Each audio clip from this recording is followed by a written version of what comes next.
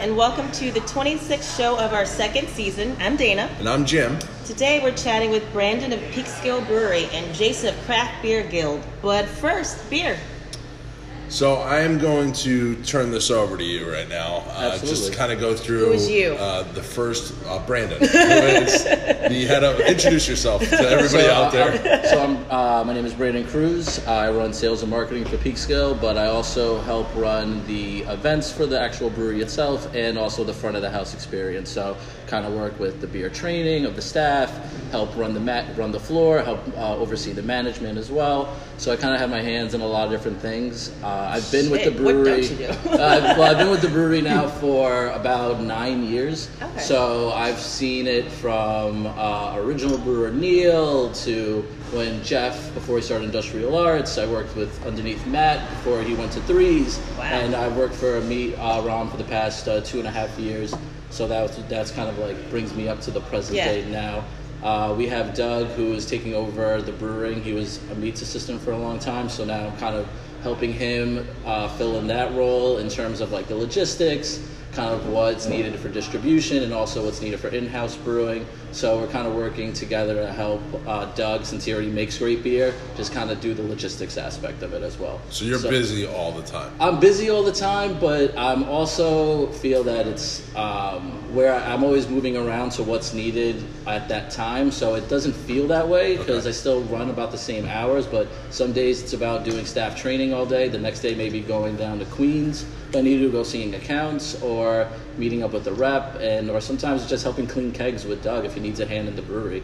I think that the company values me as somebody that's very diverse in terms of what they can provide. So I believe the brewery kind of leans on me for that as much as they can. Nice. Definitely. Awesome. Well, thanks for having us today. Yeah, no problem. Glad you're here. You It's are the awesome. man. Yeah, no problem. So let's start with our first beer. Then Sure. we'll get more into conversation. Sure. What we got first? So you have our Skills Pills. So Skills Pills is a unique beer for us because in the beginning, when we started brewing this beer as a year-round Pilsner, we actually purposely changed the recipe every time we would release it. One time we even did it as a black lager just for fun. We wanted Skills Pills to be like a beer that you don't expect to be the same every time, but then as years went on, you kind of perfect a recipe. And when Amit wanted to expand our distribution, he wanted to make sure Skills Pills was highlighted in a proper way. Lagers for him were very dear to his heart. He's from Israel and drank a lot of lagers before he became a brewer. And he wanted to make sure that if we're seen as an IPA brewery, but our lager, I think, stands up with all the best ones in New York State. It actually won last year's the New York State Craft Beer Competition gold medal in the Pilsner lager category. It's a little hop. There's definitely a little hop characteristic to it, a little Czech style. They use a little hop varietal just to kind of give it a little punch, but they want this to be our easy drinking beer. So what we were finding is when we first opened, it was a lot of education almost 10 years ago. It was a lot of IPA education for this town in northern New York, and then once that kind of got saturated and become like now everybody's an IPA drinker, it took a lot of sour knowledge and giving a lot of people to understand what we do with sour beers. When it came to the lagers, people would come in and we needed a go-to beer that was just always crisp, easy drinking for the average Joe. And we wanted to make sure that we provided something that could stand up to that, but also is a good representation of what we value in terms of beer drinking. Beautiful. Awesome. Jason, welcome. Thank you. So this is unique for us because we've never talked about distribution on the show before. So you work for Craft Beer Guild. Yep. You're a distributor. What does that mean to the listener? Why are you guys important? Why do they need you as a brewery?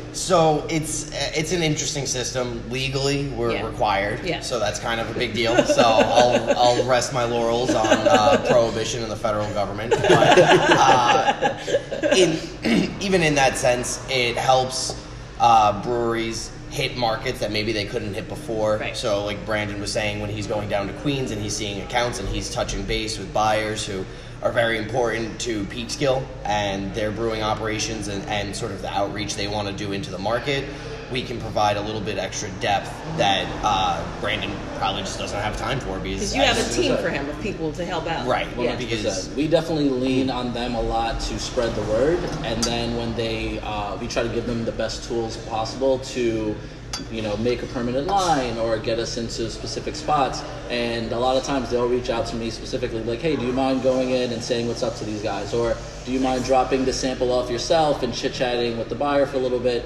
to kind of get a little bit of that personal touch? But really, I as somebody that's in charge of sales, I definitely, when we do specialty releases or something like that, I like to get these guys a heads up, because it's not just about giving them the core beers to push.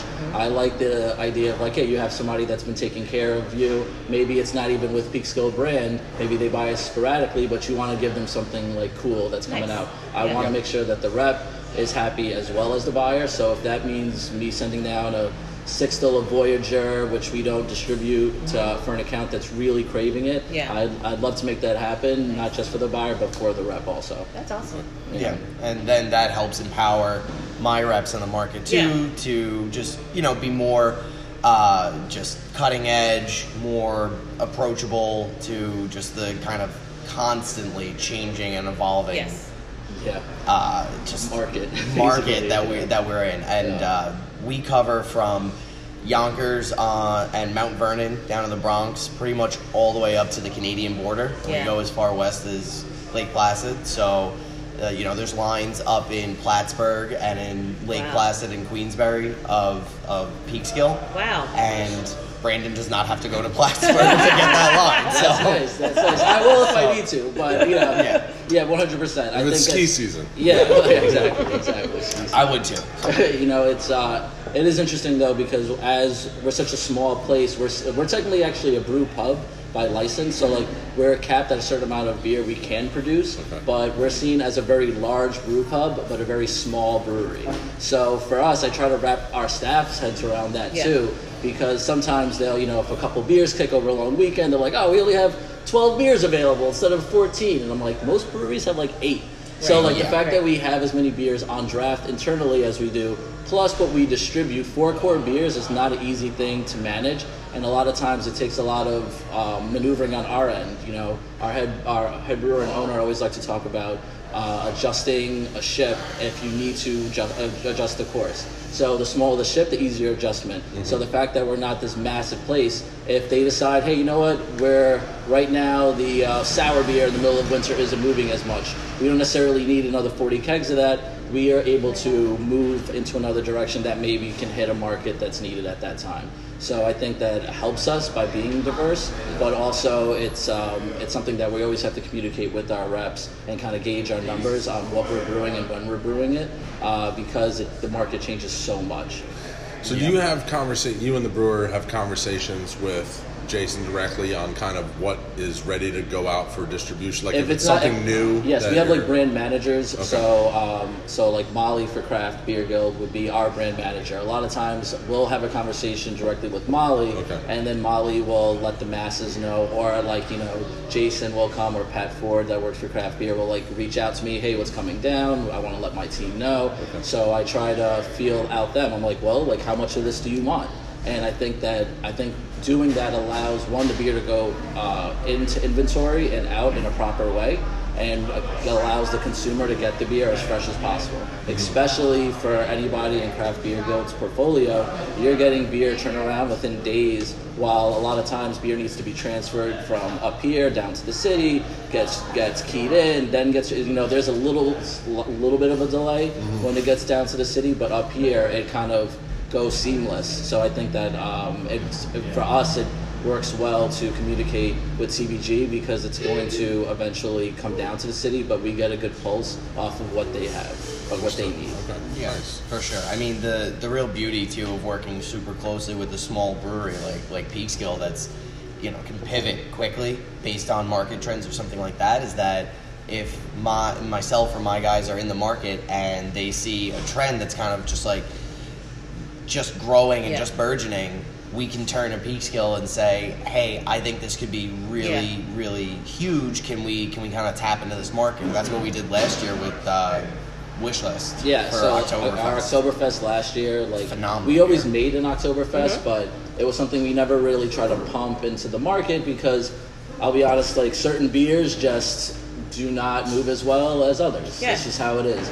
So when they tell us like, hey, we want a Oktoberfest, we're down to make it, but we have to rely on their team to help move it if we're gonna do a bigger drop of it. And most of the time when it's communicated in the right way, their team is behind it. Like before we even have the beer ready or brewed, they're already talking about it with people. So as soon as it comes in, we have a good number of that all ready to move out as soon as it hits inventory, which is invaluable to us. Again, because a lot of times we'll sell out of something in the brew pub, and our staff will look at me like, oh, why do we have to give up so much of Hidden Track, our fruited sour beer? And I'm like, well, it has to work. I want to make sure that the reps are happy too. I don't want to give them a small amount where they're kind of leave somebody out that values our brand, and then they feel slighted. Yeah. So we're constantly playing this back and forth with what's needed in the market and what's needed in the brew pub.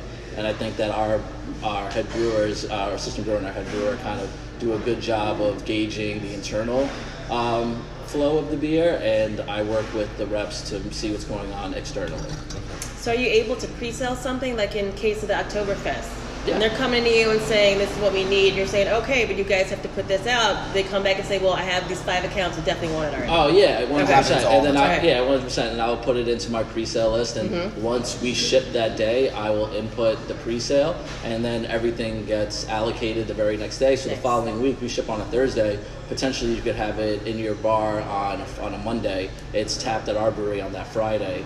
And you're literally getting the freshest beer possible made right down the road. That's amazing. Who wouldn't want that? Oh, it's great. Especially, I know, it's just something that we take pride in. And whenever there's any hesitancy towards like, I'm not sure if when was this keg? I'm like, it's impossible for any beer to necessarily be old because of the location and how small we're giving them batches, so it moves in and out. Right. We're not giving them 100 kegs of one beer, letting it sit for months and months. We're doing smaller drops to make sure the beer stays fresh. A lot of craft beer patrons don't realize all of the stuff that has to go on behind the scenes to have that cold frosty right in front of them. Yeah, absolutely. From a brewing standpoint, your inventory management behind the scenes, you guys distributing it all. There's a lot of moving cogs. The buyer takes a big onus on when they get in. Are they overbuying, and is that keg sitting in their walk-in for a month before they even tap it? And then they tap it, and then it's like, they complain to you guys, something's wrong with your beer. Like, nah, man, how long you been having it sit outside your walk-in before you put it in the walk-in? Well, that's always, I would say that the brewers in ownership always like to go that route first. And then, but for me, it really is irrelevant to me personally. I'm just like, hey, if you're at all unhappy with if you think it's foamy or tastes notes or whatever, I tell the reps 98% of the time they reach out like, hey, so-and-so has a question about this beer. I'm like, hey, you know what, just switch it out for a fresh one. It's not, to me, it's like the bottom line isn't as important as keeping that relationship. Yeah. If that means switching out a Valley Life because it's not hazy enough for what they saw the last batch, it could be sediment, all these things, I'm like, no, just switch it out. I know the beer tastes great, and I know the reps like, hey, but it tastes great, and I'm like, just switch it out. Because at the end of the day, I'm not trying to convince somebody to like keep something on, or I'm just like, I'd rather just have them be happy with the product they're serving. Yeah, I mean, that first impression of a beer too is so integral to a buyer. I mean, every one of us have had a beer that everyone thinks is the best beer in the world, and we were kind of unimpressed with it for one reason or another, and it could be a million different factors that led to that, but the reality is that keeping the beer fresh and to what the brewers want in people's hands and what we want in buyers' lines is huge, because we don't get the rebuys, we don't continue our regular business with somebody if they don't like the beer. And so working with guys like Peekskill to maintain freshness and just like the quality of product in the market is huge. Yeah, I remember when Dana would come home after working at Manhattan Beer, and she lost a couple of lines that day to some craft beer, and she would just be pissed off at night.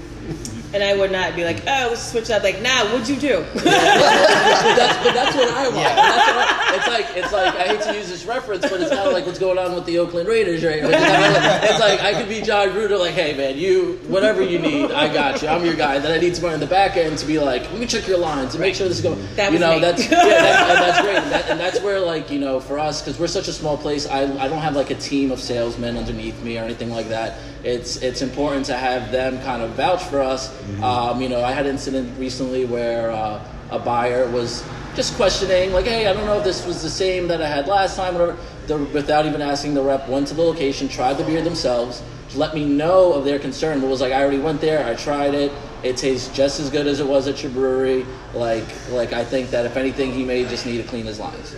And I think that when it comes from them instead of me, I think that helps our relationship. Yeah. And I also, and to me, I'm proud of that. I'm like, awesome, thank you for doing that, because with all the things I have on my plate, for me not to have to deal with that, it's really important. It's awesome.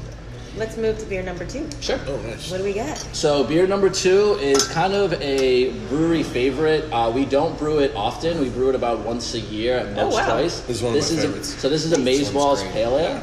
So a Maze Balls Pale Ale is an all Galaxy hop pale ale. Super juicy, really clean, really refreshing. I think the lore originally with this beer was actually at our old location, which we were at right down the street for 5 years prior to here. That was one of the last beers we made there that was very successful. I think it has a lot to do with the branding. The beer is awesome, hands down, but I think people really love the name Amaze Balls. The can packaging, when we do can and packaging, it's this beautiful pink label with this black text. It just looks very appealing on the shelf. So I think people, for our brewery, that's the one beer that gets mentioned all the time. Like, hey, when are you coming out with the Maze Balls again? When can I get a Maze Balls? So right now we decided to put it on draft so we can kind of spread it to the masses as much as we can and keep our brew pub special. But it even comes to the point that I don't let them do crowler fills of it, because my intention is when we make certain beers to make sure when somebody walks through the door, we have it for as many people as possible. Okay. And even that being said, it is moving at a ridiculous rate where it's about to sell out in the next couple weeks after this huge batch we made. But I try to let my staff know, like, this is why I didn't let you do crowlers. I know you'll get that one guy that came from so far away that's so mad about it, and I'm like, hey, if anybody's really drove from DC on their way to Maine and is so obsessed with this beer, give him a crowler. Give him a crowler. But I think that it's like you make these rules and you hope that your staff has enough common sense to bend these rules when need be. Yeah. So I do a hard fast, like, Maze Balls, no crowlers. But if somebody's really giving you a hard time and really losing their minds off of it, just give them the crowler. It's not worth them walking out the doors having a bad experience. Right. But I think most people get why we do what we do, and we have a million other beers available for crowlers. We have packaging to go, 16-ounce cans. They have plenty of package they could take with them. It's just when they came in and they got to have Amaze Balls, we want to make sure the person behind them gets to have the same chance. Nice. You mentioned the old location. Yes. Why did you move, and when did you move? So we, let's see, we're on our 11th year. So we started in 2008. Rough estimate, I think we left that place around 2013. Okay. And it was just the simple facts of it being too small. Okay. Like I said, we are a brew pub, so when the owners, Keith, Kara, and Morgan, like Keith and Kara are husband and wife, and Morgan is the owner, Keith's sister. When they started the place, they wanted to have this awesome restaurant that made a small amount of beer that were made special on the premises to kind of give it a unique atmosphere, especially for down here. 11 years ago, Peekskill was not what it is today, and they actually got a little pushback from people in the beer community being like, I don't know if that's the best area to start brewing. We're right on the Hudson River. The owners grew up in the area. They wanted to do something for the community, and when we started brewing, we're on a 5-barrel system. Neil, who is the owner of Defiant Brewing, was one of the original brewers.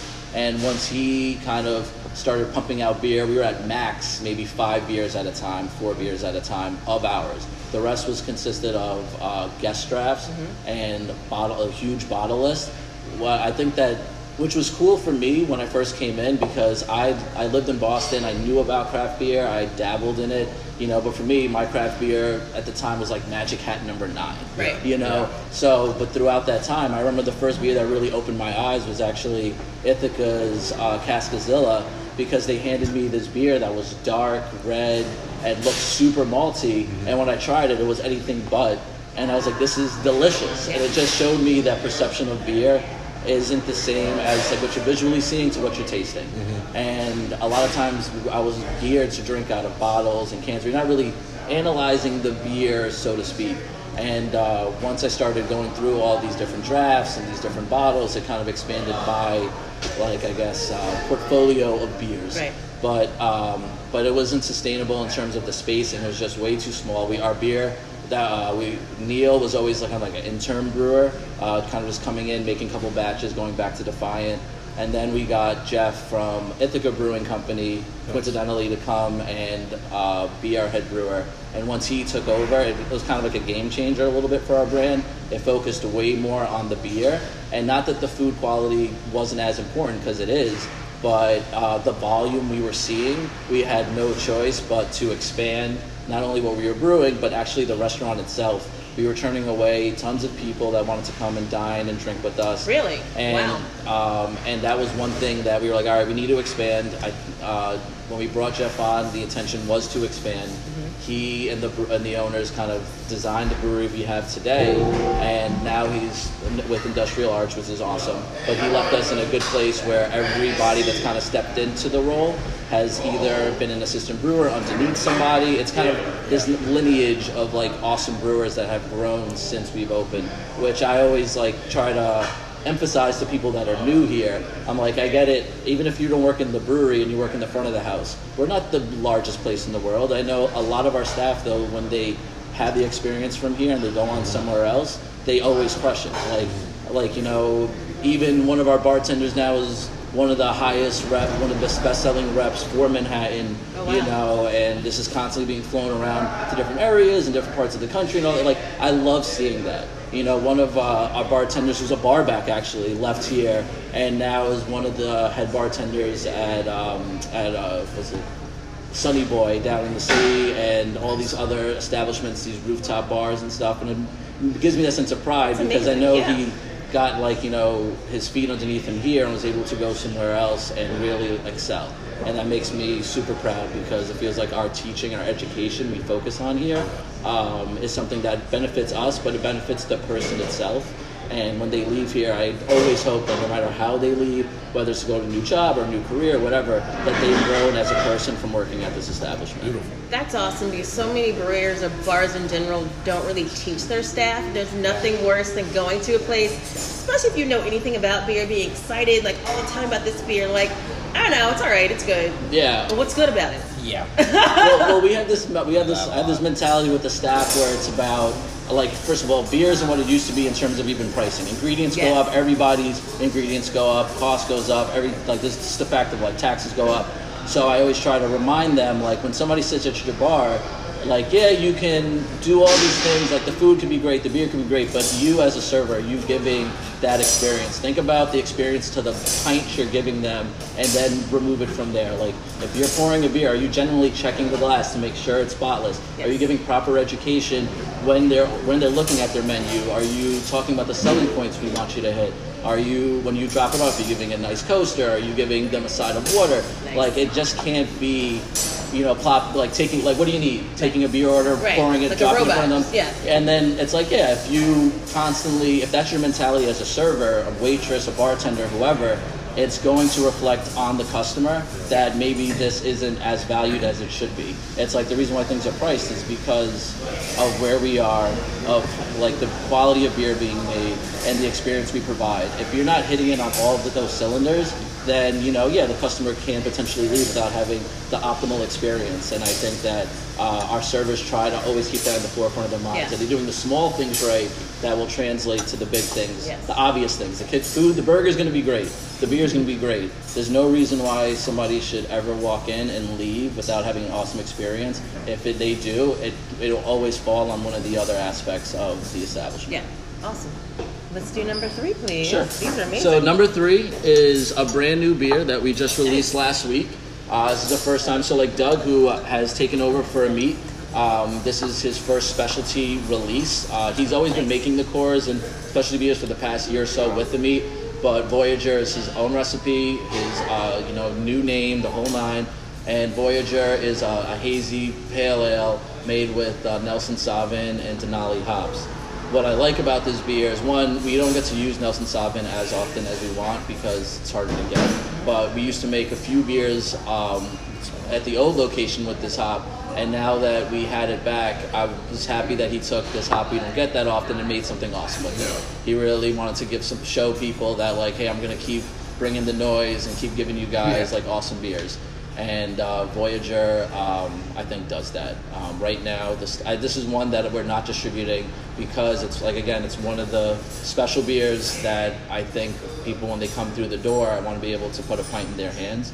So we're trying to hold off on spreading it to the masses and try to keep it here for the brew pub. Who's involved in naming the beers? That's a good question. It's kind of a committee. So me, the head brewer, and the owner Keith, who kind of runs he's, so to speak, the general manager as well. We'll sit down and kind of think about our brand mapping. And for us, we're an explorer brand. Our parking lot's full of hikers, bikers, going to the Bear Mountain, walking, like hiking around the area, taking the train up, just want to walk around the riverfront, whatever.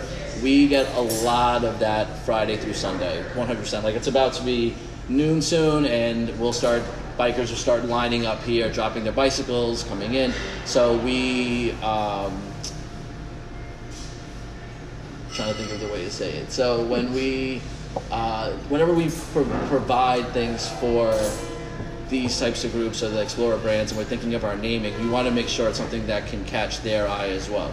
So for us as an Explorer brand, Valley Life was really important to us when we launched that beer. Valley Life is our New England style IPA that we make year round.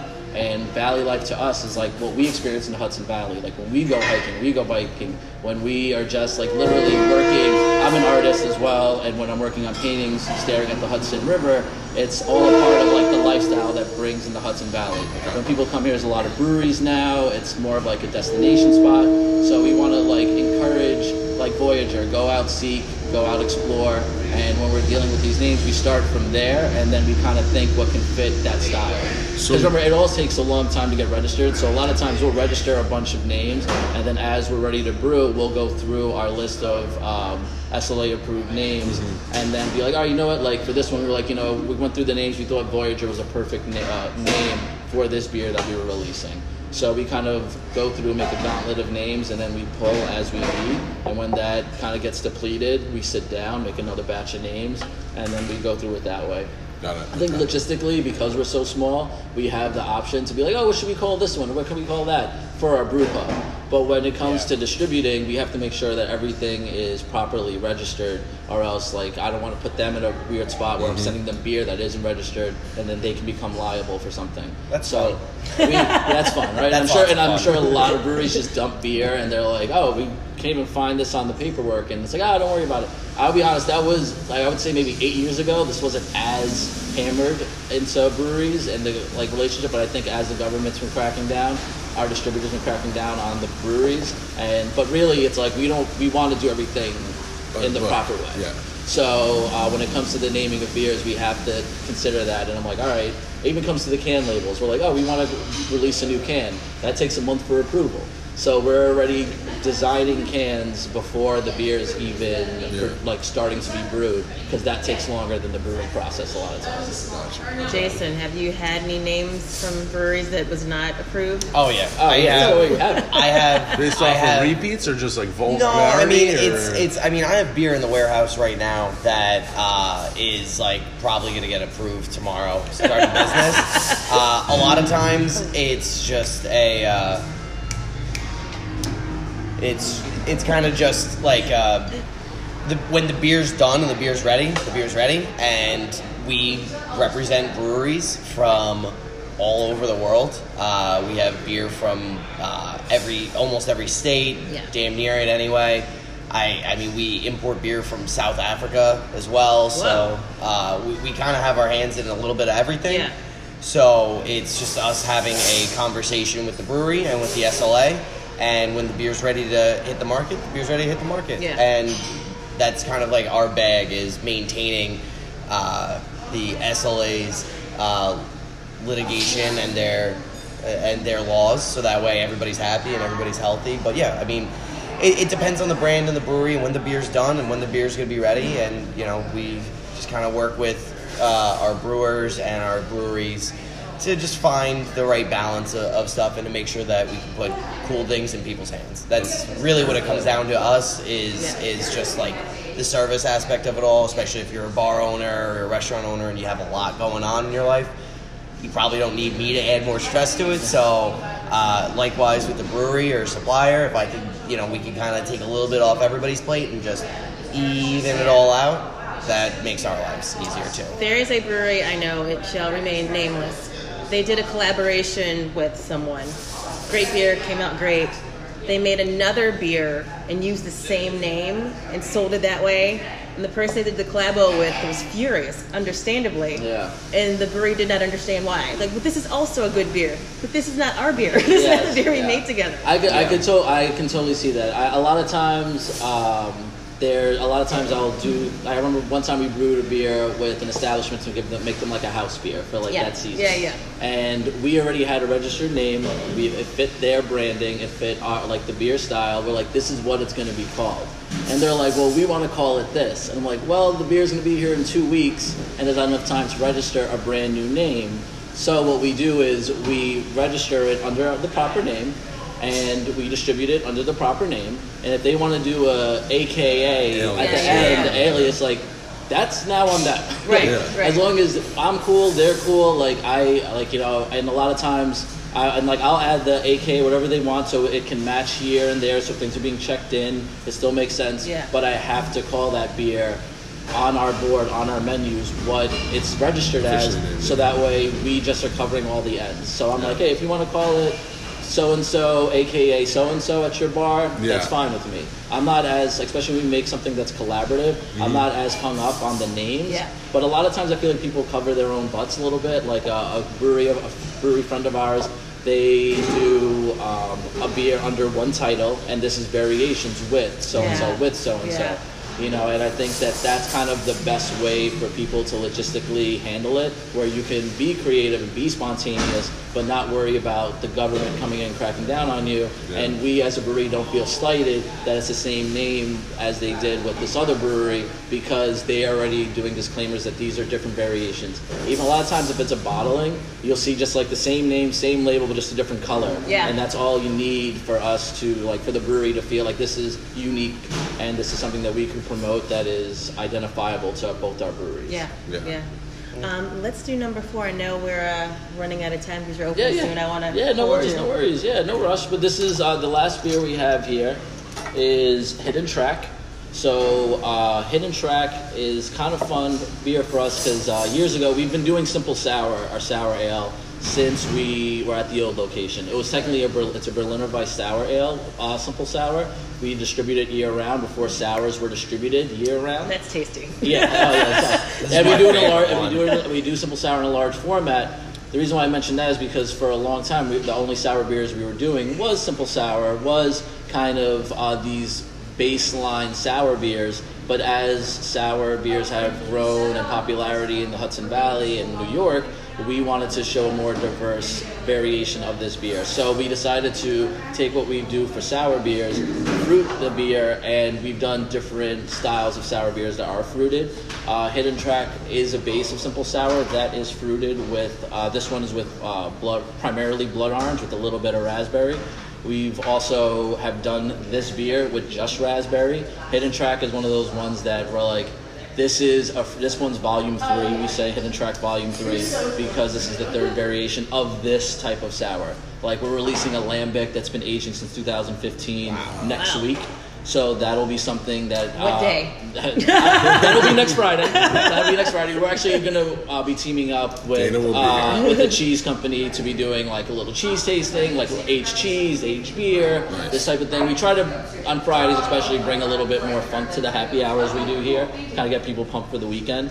But when it came to doing fruited sour beers, Hidden Track, and we make another one called Walking Talking Paradise, which potentially will be canned before the end of the year. We want to still always make these approachable, but also sophisticated. We don't want it to be a sour beer that's going to really put you on your butt, because we want it to be something approachable, because since our brewery does kind of feed a very diverse clientele.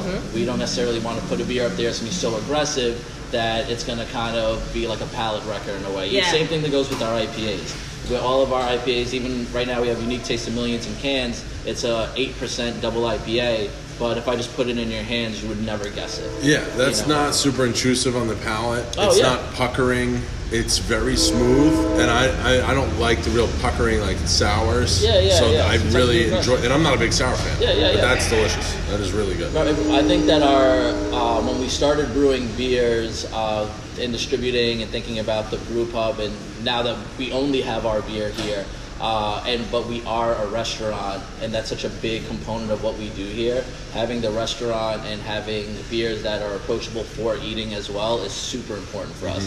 When it goes out to an account, restaurant accounts, like that gets me more excited than just a regular bar, because I know that if they're utilizing it on their food menu, it could be paired beautifully with a lot of different things. Do you find that the Peekskill accounts that you have are in tune with pairing their beers with their menu items, or it really depends on the restaurant or the account. Chef. I mean, the chef. There's definitely some accounts out there that are very, very food forward and food centered, and that's where Peekskill comes in handy, especially because they are so in tune with their ingredient list and with the build of each beer that I can sit down with Brandon and we can kind of toy around with some ideas to work with the account on cool pairings, or just let the chef have his way.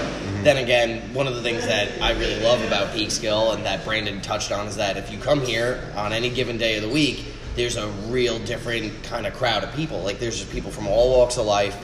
There's all different sorts of people who patronize Peekskill and love these guys to death for very good reason. And, you know, guys that you might find, you know, just slugging bottles of something domestic at a dive bar will come here and just pound down Skills pills and play darts all night. And we're a big darts bar. They are. 100%. So we started a mug club. We're in our second year of our mug club, and that has doubled since the first year. We throw 2 big parties for them. Nice. One in the winter, one in the summer. It's like a whole rooftop thing in the summer.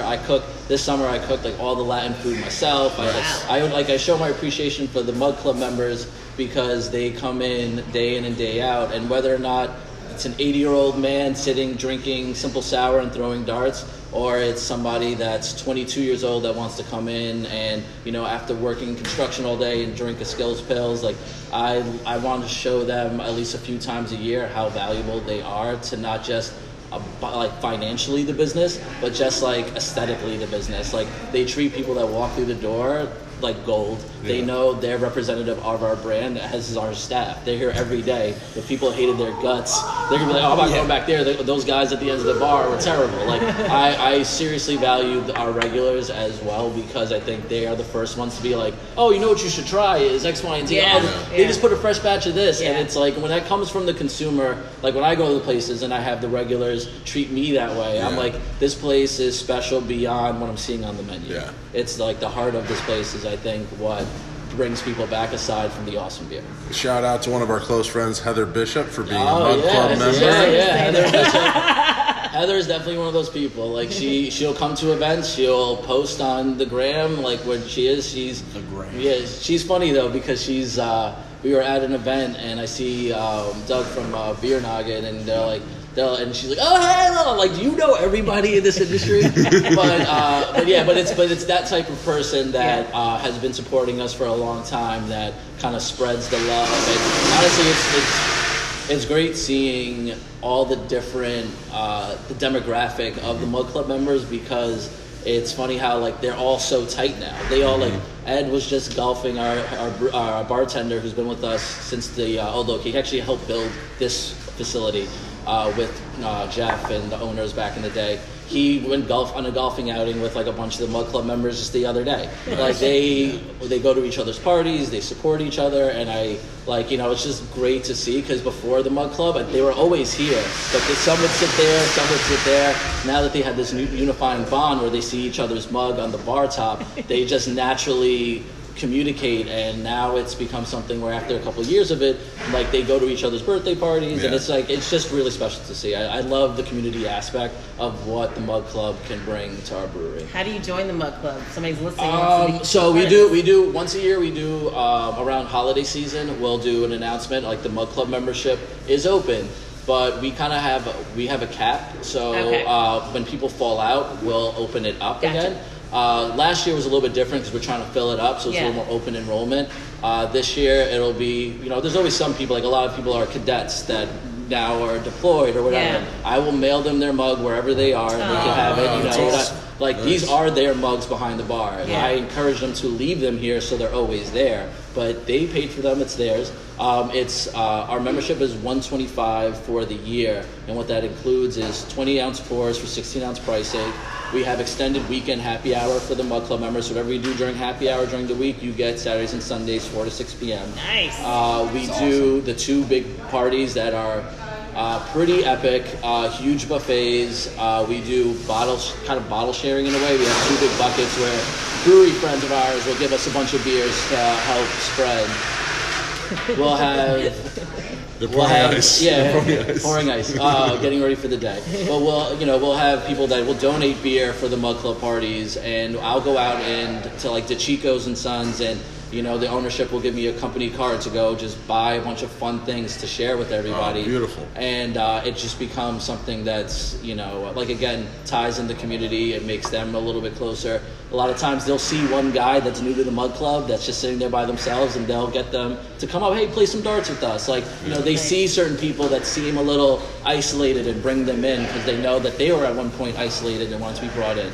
So I think that a lot of times in the beginning it's like, it's 125. I'm like, it's a little steep. But then once they have the two parties, they're like, this is just that alone is well worth what you're paying for. All the other stuff is just added. I think it's something crazy. Like if you have 3 beers a week here, you ended up getting off the 20-ounce pours, you end up getting 100 free beers a year, something crazy. So you end up because of those 4 ounces you get every single time you fill up your Mug Club. Do a little fact checking. Yeah, do a little fact checking. Do a little fact checking. Extra 4 Hashtag fact check.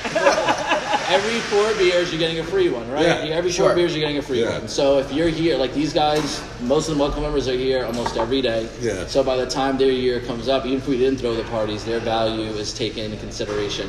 But I think the parties, what I love about them is that I get a chance to really spoil these guys and take a second while they're always kind of showering us with attention. I take a second and I take onus, and I'm like, I'm going to give you guys an awesome experience just for you guys because you're so awesome. So Dana and I are moving to Peekskill. There you go. There you go. Just for the Mug Club. Third floor is open. We're going to move actually above the brewery. So we ask this question on every episode that we have, and we'll start with you. Yeah. First beer that you have ever tasted in your life. The very first beer that you can remember. You were 8, you still lived in your dad. It could be Miller High Life. It could be. It was probably, honestly, Corson Dunk, because my dad loved drinking Corson Dunk for about a year. So explain to our fan base about Corson Dunk, because it's like this is a first ever on But First Beer. I don't know. My dad only drinks Henry's Hard Soda now. He's all over the place. My family's not big drinkers, so I've definitely let them down. But no, Corson Dunk is it's a pretty awesome imported Belgian beer. Okay. It's a little dry, crisp, it's golden. It's so a beautiful beer, but I hated it. I hated it every second. How old were you? 16. Did he give it to you, or you're like, let me just taste it? I was hanging out with my family at like a barbecue, and they were trying to get a laugh out of me, so they were like, "Oh, try this." My dad drinks margaritas and Henry's hard soda, so I mean, it's a weird life. It's a very weird life. I want to meet your dad. Yeah, All right, Brandon. Well, I'm going to preface this. My dad is an executive chef at the Copacabana. I am jealous. Been there since the 80s. So, like, I always had, like, great liquor and beer and stuff are available. But my family, I'm Latin, they all drink Coronas. Okay. But oddly enough, it was a Heineken, because I still remember this. We would... I remember my uncle's playing dominoes. My dad's one of 11. Okay. So there's a massive, when we get together, it's a huge party. I remember me and my cousins, one in particular was underneath the table just swiping Heinekens down and then sneaking into my grandmother's bedroom. We all just like trying beer real quick.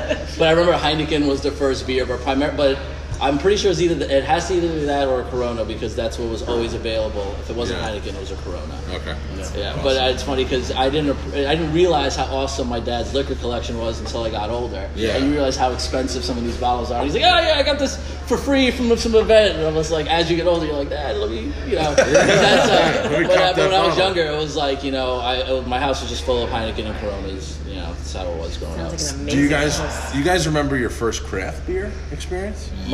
Kind of like that got you like hooked, or like got me hooked. Definitely got me hooked, is what I mentioned before with Cascazilla in Ithaca's. But my first craft beer was probably Magic Hat No. 9 when I was living in Boston. Because that was, to me, like, you're in college, you're scraping your dollars together. That was the first one. Somebody brought a 6-pack of that. I was like, "Oh, this is fancy." Yeah. And I still remember, even when I had my first like taste of like IPAs and stuff like that. That was like so floral. It's funny to think about how floral an IPA can feel like for the first time you have one, and it's like now when I think of it, it's like insane. Yeah. I was like, "Oh my god, it tastes like flowers. It's like potpourri." And then you're like, drink this. Yeah, exactly. That was definitely. I feel like that my first craft beers experiences were definitely that when I was about in like 2004. Something like that, when I just graduated high school. Your first was also Corson Dunk. So I guess technically, I don't know. My first American craft was Magic Hat No. 9 as well. I remember drinking that like a little bit in college, again when we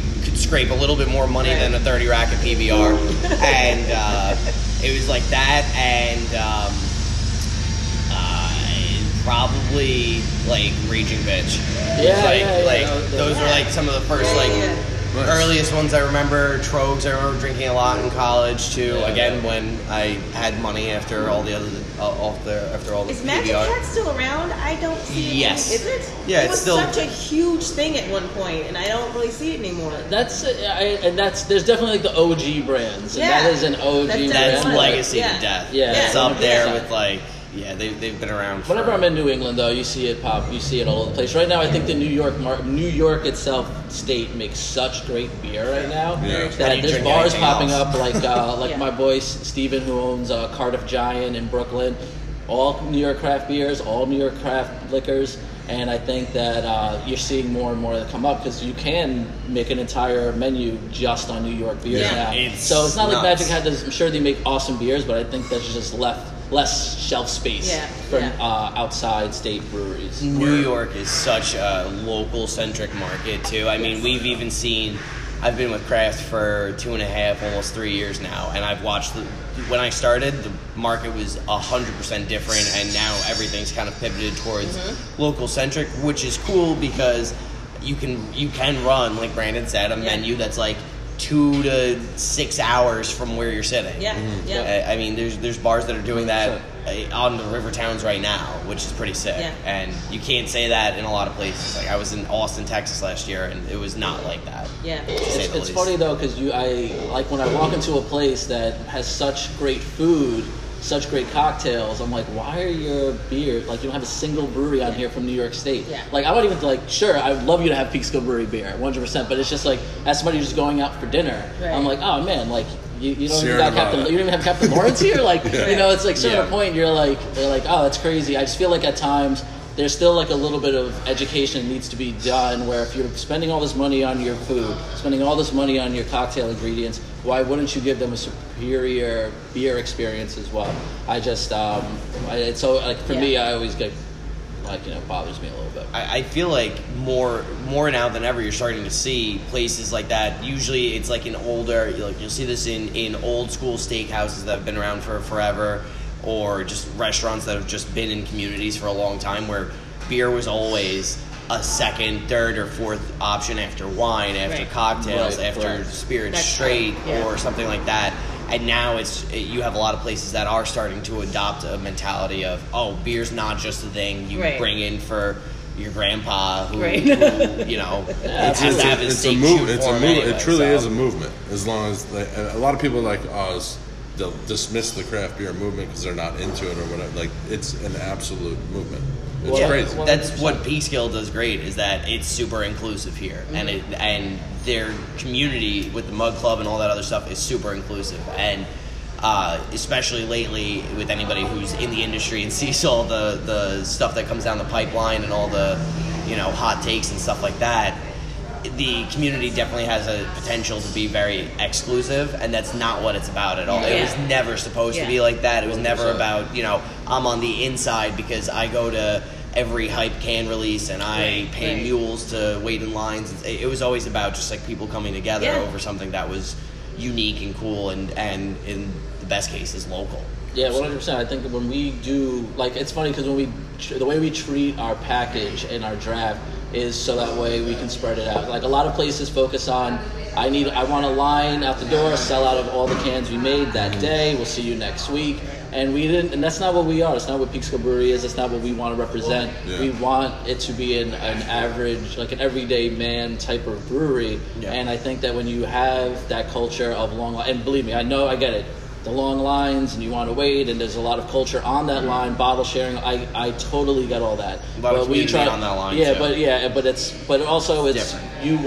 I want people to not feel so stressed about getting unique taste of millions. We'll put some out in the market so it can be at your local bottle shop, but we want you to come in here and grab it and be able to take it to go when you come in for lunch. Like, I don't want, I think I see other places like Grimm and other places that produce enough beer that they want it to not be, I guess, as strict with case limits and all these things. You just show up and grab a beer if you want a beer. That's kind of what we want as a brewery to represent, And everybody has a different model, but for us, that's our clientele for the most part. We want to kind of cater to them. Yeah. For people that don't know, where are we located right now? Where is the brewery? So right now, the brewery is located at 4753 South Water Street in Peekskill, New York, directly across the street from the Peekskill train station, which is on the Poughkeepsie train station line. If you're coming out from the city or you want to come up and travel from Poughkeepsie down. So the Hudson line. If you're on the Hudson line, the Hudson line, but it's the Poughkeepsie train line, no? It's the Hudson line, and it terminates in Poughkeepsie. And it terminates in Poughkeepsie. So, and Grand Central. So you can literally get off the train, cross the street, and you'll be right here. And what's cool is the MTA is great about drinking on the train. Right. So if you're in the area, you're going to jump on the train, or you're here and you're leaving and want something to go. The train ride down to the city takes about 45 minutes to an hour, and that's the perfect time to crush a crowler. What are your hours train here? beer. Yeah. So we're actually open 7 days a week. We open at noon, and we primarily close around midnight. The food service ends at 10, but if it's crazy busy, they'll stay open a little bit later than midnight. But usually that's kind of Those are great hours. Yeah, because we're a restaurant and we want to kind of run restaurant bar hours, not necessarily brewery hours. Most breweries I know are open 3 or 4 days a week, and they're open from 4 until 9. Right. We want to make sure that we're accessible and that we're a destination spot. You don't have to check your phone to see if we're open. Come in afternoon, 99% unless it's Christmas or we're at a staff outing. We will be open. Do we have any events coming up that you like? Yes. The big event that we're doing, it's our 11-year anniversary on October 19th. So we're going to be shutting down the block outside the brewery. We're going to have bands. Nice. We have right now signed up 5 food trucks, and we have bounce houses and games for kids. We have adult games. Last year we did the sumo costumes and all these things. We try to bring fun activities for all ages. We'll have the live music, food, obviously lots of beer tents, guest beers. But whenever we do these block parties or anniversary parties, it's definitely like a community event. We want to make sure that it's family friendly. It's going to run from 2 p.m. until 10 p.m. Okay. And yeah, we encourage you to come on out and enjoy yourselves. Beautiful. Well, we want to thank you guys for coming on the show today. Thank you for having us. I appreciate it. Thank you for your hospitality and the delicious suds, right? If you guys are thirsty for more, Dana, where can they listen to us? Anchor, Apple, Google, Spotify, Breaker, CastBox, Overcast, Pocket Cast, Podbean, Radio Public. And that's it. There you go. And that's it. That's it. And take a break. So everywhere. Okay. All right. So guys, come up to Peekskill Brewery. It is an amazing time. Ask for the historian of Peekskill Brewery, Brandon. He will tell you everything you need to know about this awesome establishment, and you can enjoy these very tasty beers and awesome small bites and larger bites, which we're probably going to enjoy right now. Hungry. So we will talk to you guys soon. Take care. Bye. Bye.